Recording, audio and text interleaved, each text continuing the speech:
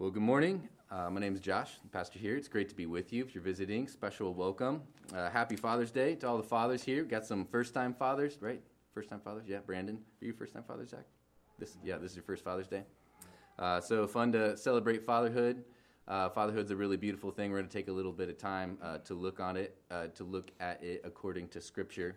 Yesterday, Zach introduced me to Bird's Meat Market. I took Johnny, and we went there together, and it was a long line because it was Saturday, and so I went to the restroom. I took Johnny with me, and they're not going for hospitality at Bird's Meat Market. I don't know if you've been there. Like, the toilet didn't even have a seat on it or whatever, and so we're in this not-so-great bathroom. I got Johnny just trying to keep him away from anything too gross while I'm going to the restroom, and they decided to put the light switch low enough so that Johnny could reach it. Johnny is my 1.5-year-old son. So he hits the light switch, and I'm going to the bathroom in pitch black, and of course he gets scared and waves his arms, and then he hits the hand dryer. So now we're in the dark, and the hand dryer is blowing really loud, and Johnny doesn't know what a hand dryer is. And it's not, you can't exactly help at that when you're in the state that I was in. And so anyways, we got through it. Johnny will get some counseling when he grows up, and it'll be okay. But I share that story, one, to laugh at my JV dad skills, and two, just to acknowledge that a helpful way to think about fathers, especially on Father's Day, where there can be lots of really sweet memories, but also a lot of hard memories, or maybe no memories, depending on how your story is. Maybe your father wasn't around for whatever reason and stuff, is that all dads do the best they can. As we look at fatherhood, we look at the fatherhood of God and how we as humans can emulate that. We want to do it from a place of grace, do it from a place of forgiveness.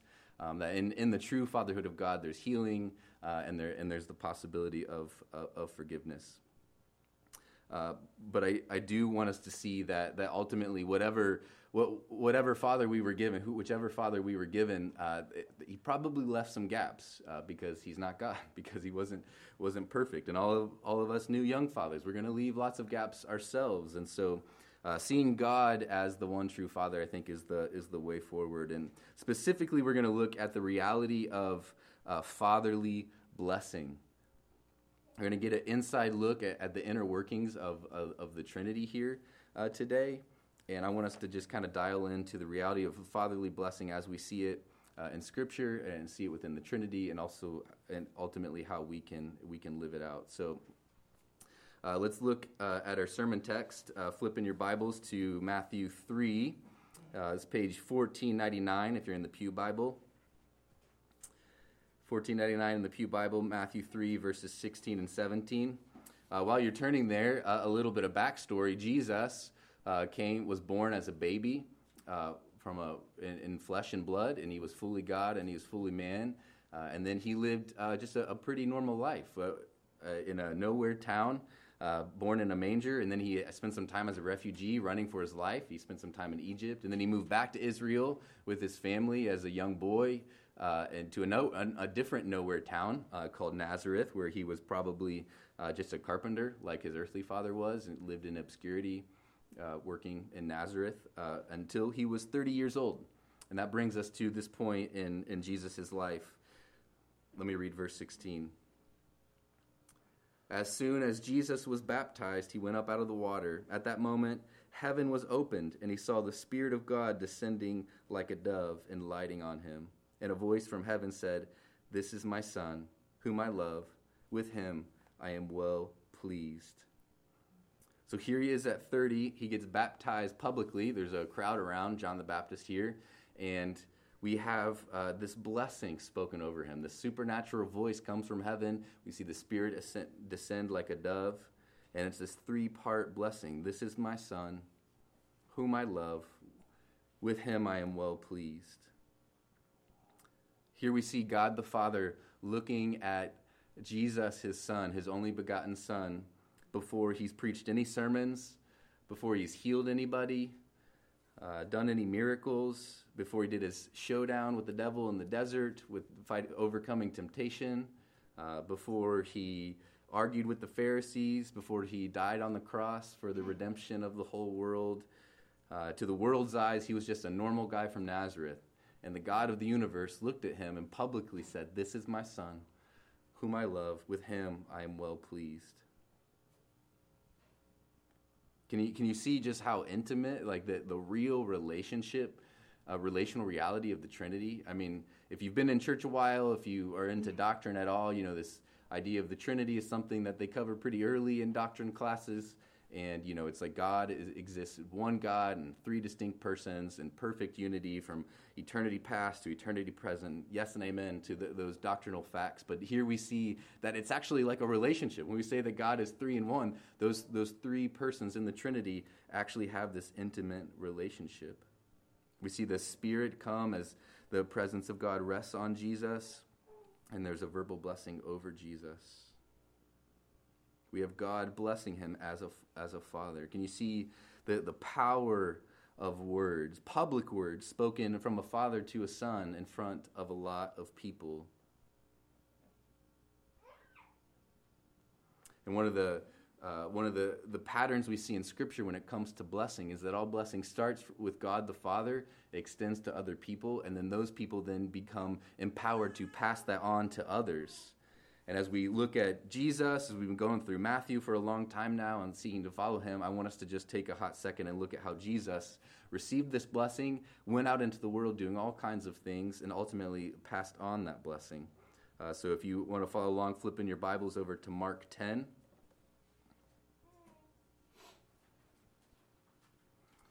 Mark 10, Jesus is in the thick of his ministry. Lots of demand, lots of people needing him, lots of debate and controversy. And it says, people were bringing little children to Jesus to have, this is verse 13, to have him touch them. But the disciples rebuked him.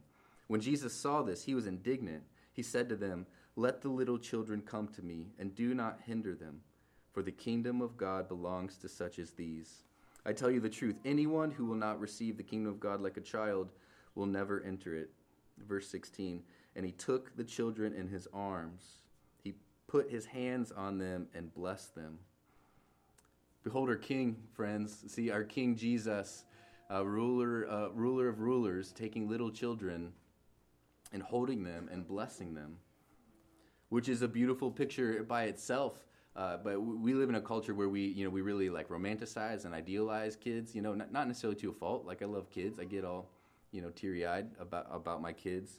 But in this culture, it would have been even more remarkable because kids were kind of like, seen, not heard, like kind of not a huge priority until they could actually contribute to the family line. So we see Jesus' just mercy and tenderness towards kids as he holds them and he blesses them. Fatherly blessing in the Bible, it starts with God, it moves on to Jesus, he passes it on to us, and then we can join him in it. And we're going to get practical today, so I just want to take a little bit of time here at the beginning and look at the breadth of Scripture and see that this is something that Scripture calls us to. It's something that we have a part to play in. So flip over to James chapter 3. As we look at the reality of fatherly blessing, I want us to see that our words have incredible power. The words that we say with our actual like mouth and lips and lungs and air and breath have incredible power. You flip over to James chapter 3, 1883 in the Pew Bible. Look at verses 1 through 6. Not many of you should presume to be teachers, my brothers, because you know that we who teach will be judged more strictly. Ooh. We all stumble in many ways. If anyone is never at fault in what he says, he is a perfect man, able to keep his whole body in check. When we put bits into the mouth of horses to make them obey us, we can turn the whole animal. Or take ships as an example. Although they are so large and driven by strong winds, they are steered by a very small rudder wherever the pilot wants to go. Likewise, the tongue is a small part of the body, but it makes great boasts.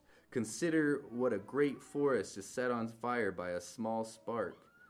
The tongue is also a fire, a world of evil among the parts of the body. It corrupts the whole person, sets the whole course of his life on fire, and is itself on fire by hell. Jeez. And skip to verse 9. With the tongue we praise our Lord and Father, and with it we curse men who have been made in God's likeness.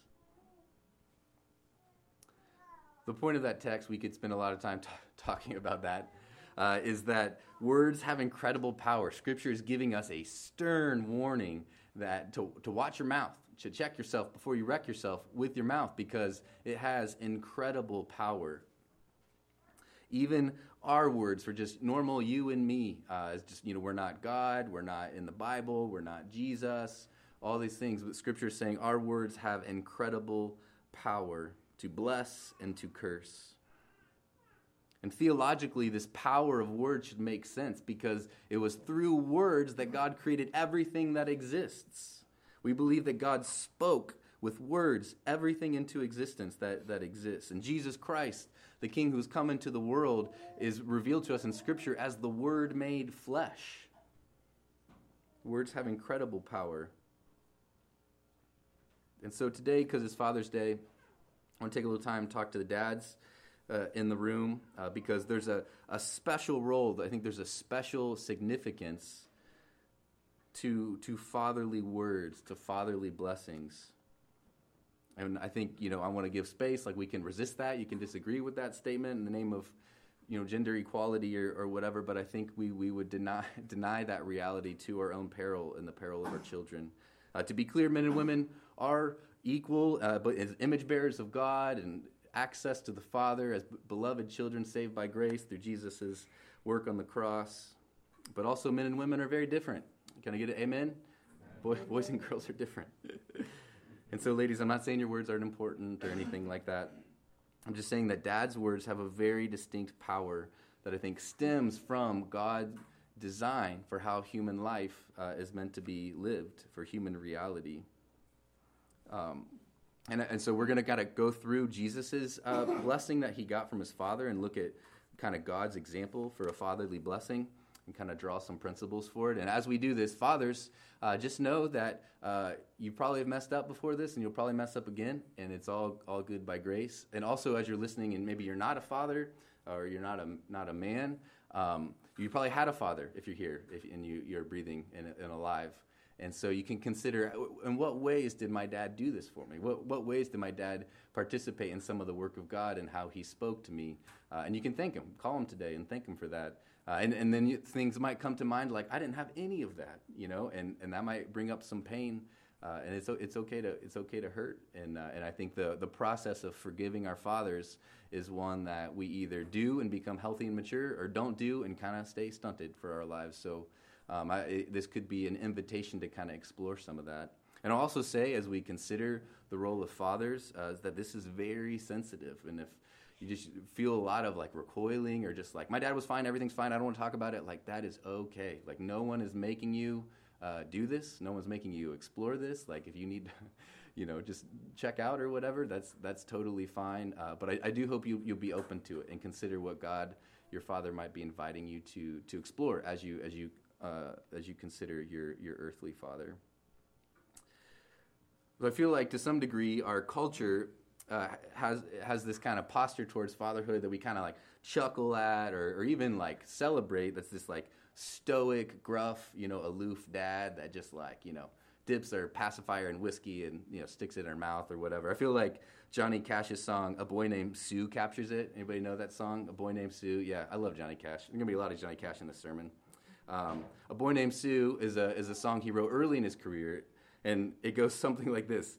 My daddy left home when I was 3. He didn't leave much to Ma and me, just this old guitar and an empty bottle of booze.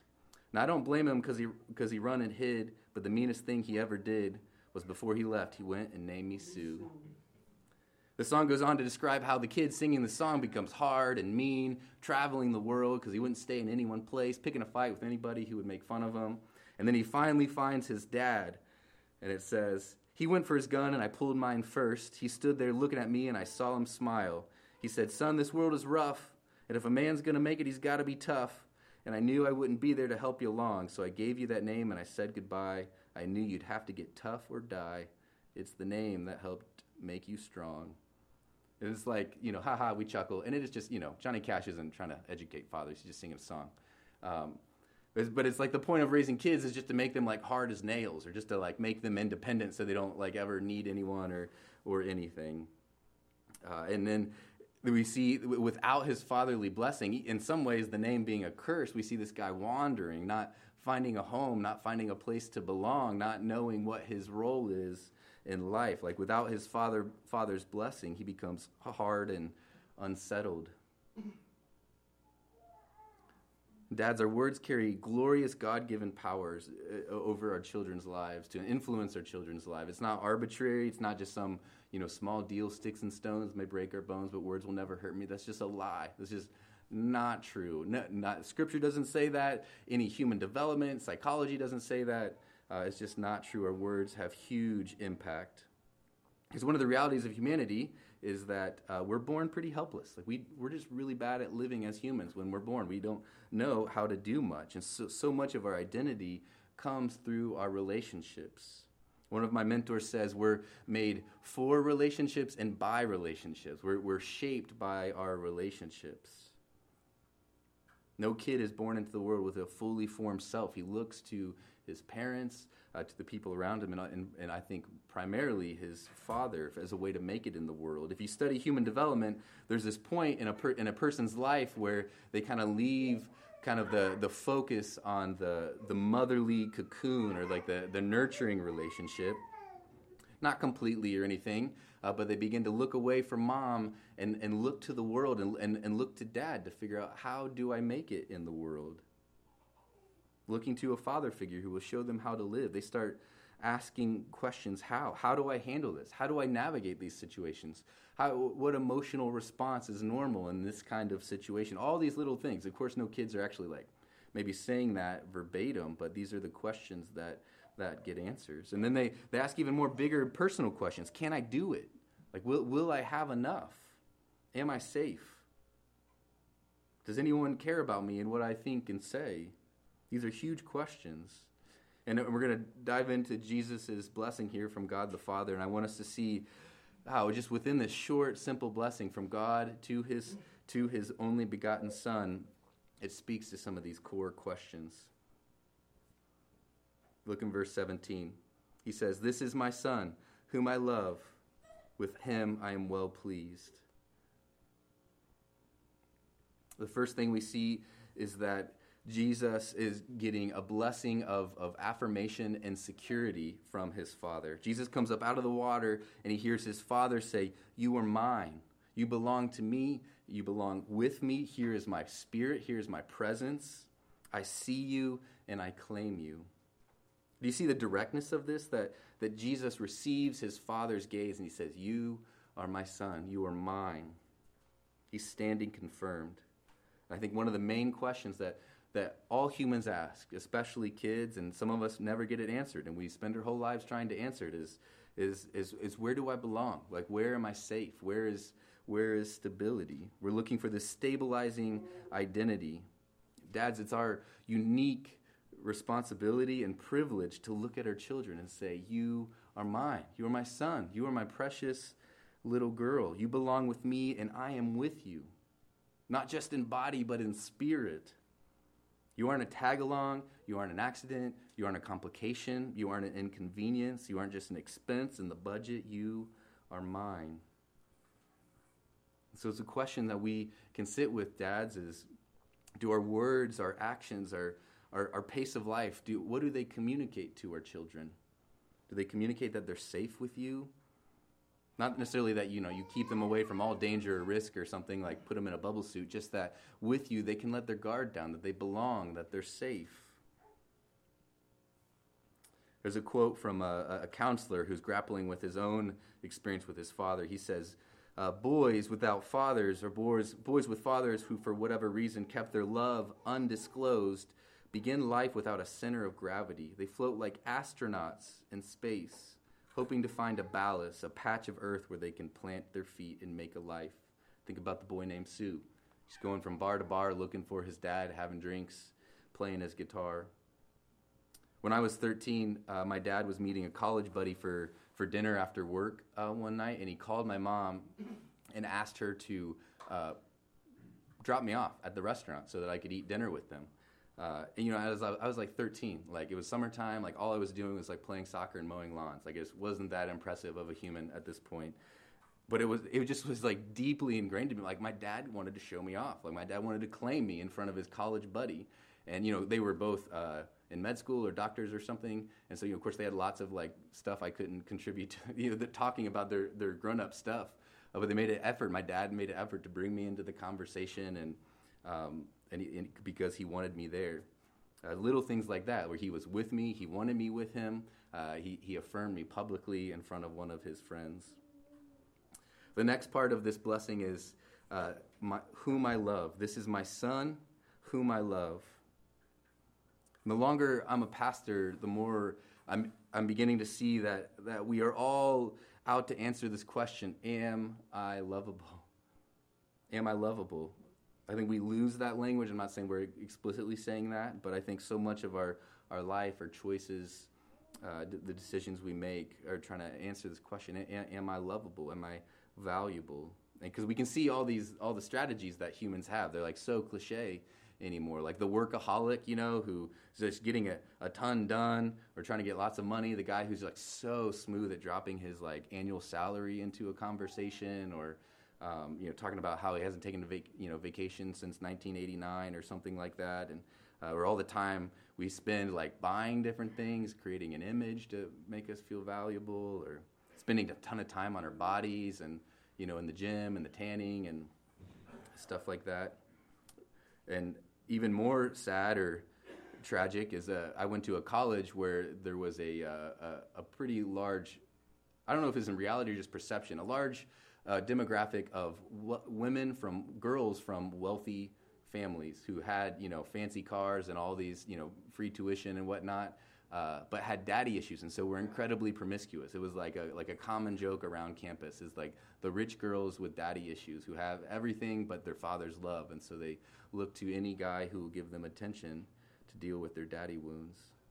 I read a while ago that the percentage of women working in strip clubs who have been abused by their fathers or father figures is like in the 90s, like the 90%. Like that is like a response to deep tragedy in this hole from a father figure of saying like, not only am I not loved or valuable, but I am a good to be consumed. And you see them living out. And then maybe the other coping strategy, if you're not trying to validate yourself with work or fitness or whatever, relationships, maybe it's just like the checking out, that like kind of failure to launch paradigm, or the addictions to drugs or alcohol, or just checking out in video games or food. All these things come from the question of, am I lovable? And either getting no answer or getting a negative answer. And Jesus comes up out of the water, not having preached any sermons or done any miracles, and his Father says, I love you publicly. I see you. I love you. You're lovable intrinsically, not for what you do, not for how you behave, not because of, but because of who you are. And this is just that staggering of reality that I think, at least for the first few weeks, most parents parenthood shows us. Like when Ruby was born at the beginning of May, and I got to catch her, which was pretty exciting. And her head came out first, praise God, and then we were just waiting for the next push. And my hands are there, and the next push comes, and the rest of her comes out, and I like can't not talk, right? Like she's literally fresh into the world, and I'm just oh my God, my girl, like just receiving her. I could not just like exclaim the value of seeing her come into the world, having done nothing other than just make Camille's back hurt for 10 months or whatever. God has wired the human experience, that just like intrinsic delight that swells up in you as a parent is there on purpose to show us how God feels about us, period. Before we do anything, the Bible talks about when we become Christians, we're born again. That same idea of like we're made new by the power of the Spirit. We're regenerated, and then God delights in us as his children. Ruby was born, and I was consumed by love because she is, by her mere existence. Fathers, it's our unique and profound privilege to affirm our children's lovableness for the rest of their lives, or as long as we're around, with our words and also with our actions. Another quote from a book on fatherhood says, the grace of God means something like this. Here's your life. You might have never been, but you are because the party wouldn't have been complete without you. Fathers, this is the message that we can communicate to our kids. The party wouldn't have been complete without you.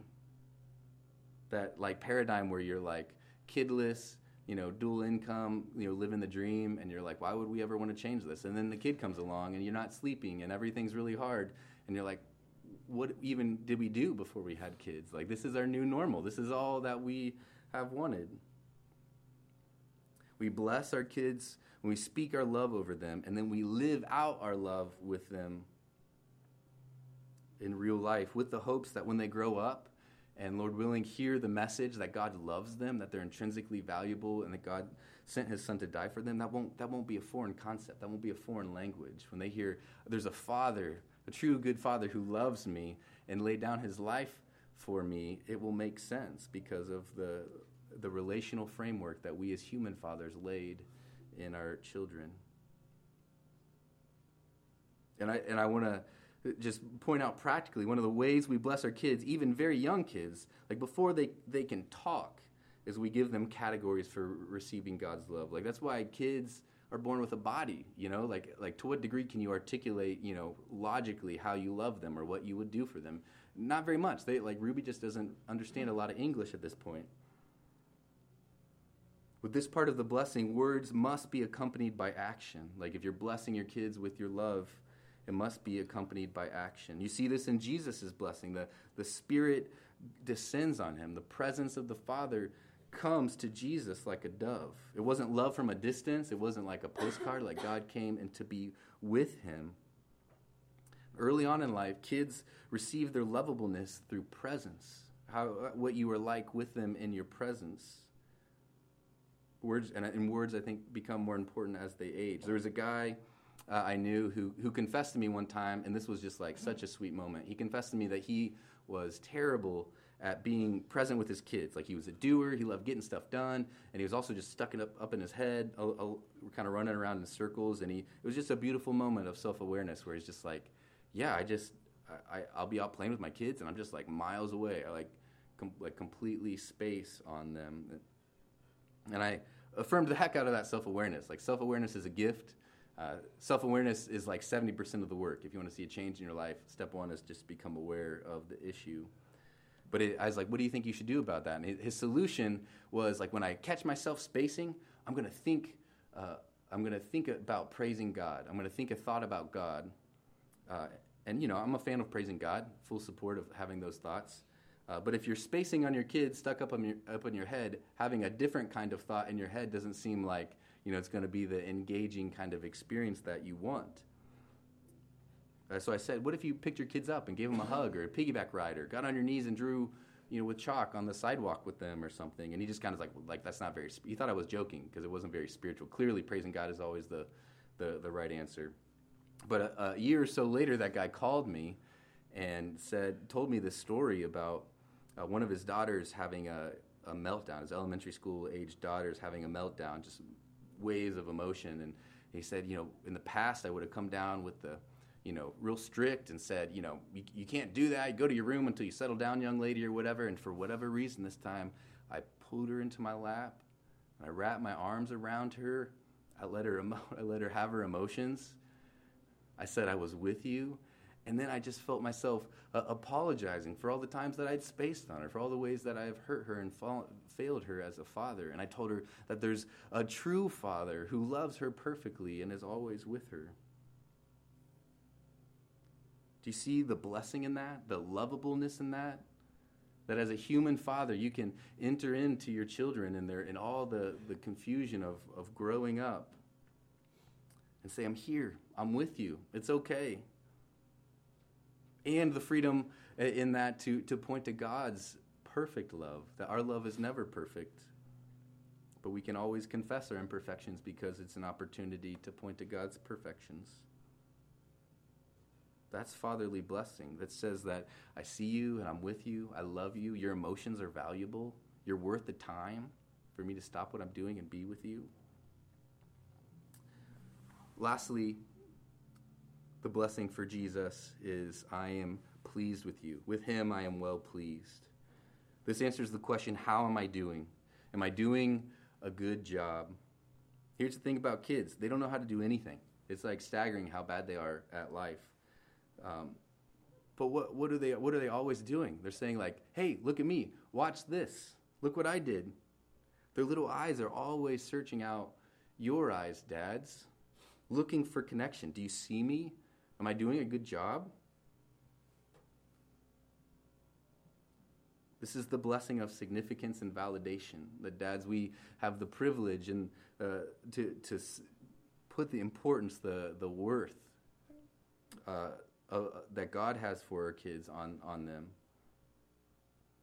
I'm pleased with you speaks to their efforts, to their growth. I see you, I see what you're doing, and I'm proud of you. One of the scary realities, dads, is that as we speak of our kids, so they will see themselves. The kids are always trying to figure out, like, where do I stand? How am I doing? And so if we do the, cynical parenting jokes, of like Susie's a little terror, or, she's just like such a handful, or, whatever the cynical jokes that parents can make about their kids, those can seep deep inside of kids. Are they coming out of the relationship with you, out of your home, thinking like, oh, I'm bad and people put up with me, or that I'm delighted in? Kids will literally borrow confidence from their fathers. Like their confidence to go out into the world, to learn things, to try things. This means not that we do everything for them. This is the fatherly role of equipping and affirming their ability to make it in the world. And often that comes from saying no to them. No, I'm not going to do that for you because you can do it. Like Johnny gets in his cozy coupe, his little red car, and scoots around the yard. He's good at getting into it, not good at getting out of it. And so when he's done playing, he'll just start fussing. And I say, I see you, buddy, and you can do it. You can get out. Just open the door and move your legs. You can do it. And of course, I've helped him a few times or whatever, but like there's that aspect of like, I'm with you, I see you, you can do it. Dads hold the key to the vault of confidence. We can unlock it and be generous with it. Affirm efforts. Well, I can tell you worked really hard at that drawing. You ever wonder what to say when your kid gives you just a bunch of scribbles that are unintelligible? Like, wow, you worked really hard. Good work at drawing. Well, you stayed in the lines in that one tiny little spot. Like, you can affirm the efforts. I see, or even just state back to them what they're doing. Like, I see you climbing. Look at you climb. I see you going down the slide. I'm proud of you for trying that dance move. Let's not do that one again, If we see the Father blessing Jesus, it shows him how we as earthly fathers have this incredible supernatural privilege of joining God and blessing our kids, answering these key questions. Do I belong? Am I lovable? How am I doing? We see Jesus get these answered questions. So where do I belong? God says, with me, you're my son. Am I lovable? Yes, I love you. Your very existence, period, before you do anything, is a gift to me. How am I doing? You're doing a good job. I'm pleased with you in your attempts to be a human. And so I just want to end with 3 pro tips, just 3 kind of essential things we see from this that I think are really encouraging. One is simple. Keep it simple. Like if you want to join God in this work of blessing your kids, notice how unbelievably short and simple God's words are here. Like this is God who invented language, right? Like he knows all of them all the time. And his words are so short and so simple. And most of them are just like, facts. Like they're just like, you are my son. That's a fact. We don't have to be fancy or profound. You don't have to be unique or say it different every time or write a song or make a YouTube video or whatever. Just keep it simple and just say what is true. This is how the God of the universe spoke over his only begotten son. The last pro tip is to slow down. I'm developing a theory that hurry is literally the cause of pretty much all our problems. Most dads, I don't think we're thinking like, I'd really like to mess up my kids. I'd like to really withhold the love and blessing from my children. That's my goal. Typically, it just comes out withheld because we're too busy. We're overworking, or we're playing with their stuff, or buying things, or trying to fix things, or we're just checked out when we're home, right? Because we work at work, and then home is just for vegging. So much of being able to bless comes from just having space to be with your kids, to see them, and to affirm them. One of the most surprising things for me becoming a dad was how contemplative and meditative being a dad seemed to be. At the pace that I like to do life, it's I want to have a book and a podcast and on an exercise bike or something while giving Johnny a bath or something like that, and to just stop and be there with Johnny as he's taking a bath. One, has become just a delight of my day, and two, is it feels like this deep stillness. I had to adjust to that level of stillness to just be with my son, to be able to look him in the eyes when he looks up. So just having that space to just be there. And the last thing is to do stuff with your kids. If you just want 3 simple things. 1, keep it simple. 2, slow down. And 3, do stuff with your kids. Teach them how to do things. Take them with you when you go places. I was talking to a friend the other week about how the act of teaching a boy to use a weed whacker, and how that simple kind of tedious act captures so much blessing in it. So much of the blessing from just doing this simple act. You're saying, you belong with me in doing yard work. This is our yard. You're my son, and we're going to do this work together. You're saying, I value you. I love you enough to contribute to your growth, to take time to teach you how to do this thing. I value you more than the yard, because you're probably going to be bad at weed whacking the first time you do it. So our yard's not going to look great. And you are more important. Your development is more important than it being done perfectly. And I'm saying that you're doing a good job being a human. I'm going to entrust you with this gas-powered, whip thing that you could really do some damage with. I'm proud of you. You're doing a good job. Let me teach you another skill. I believe you can handle this new chore. So we speak simply, we slow down, and we just do stuff with our kids. Now, to all of us, even though that was just to dads, I hope you've been thinking of your own dad, and you by God's grace, you have some things to call him and thank him for this afternoon, and appreciate, because dads can show us the character of God even if they're not Christians.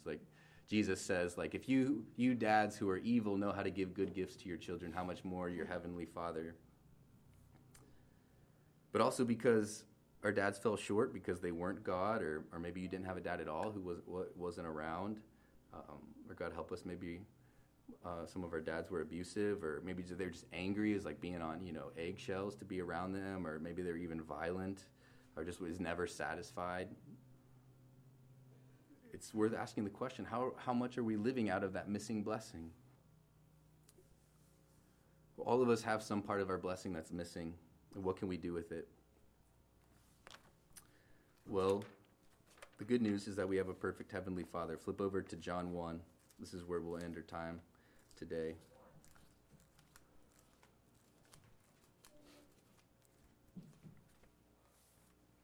John 1, verse 12.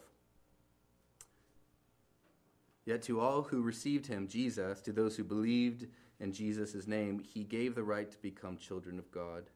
Children born not of natural descent, nor of human decision or a husband's will, but born of God. In Christ, God sees you and says you're mine.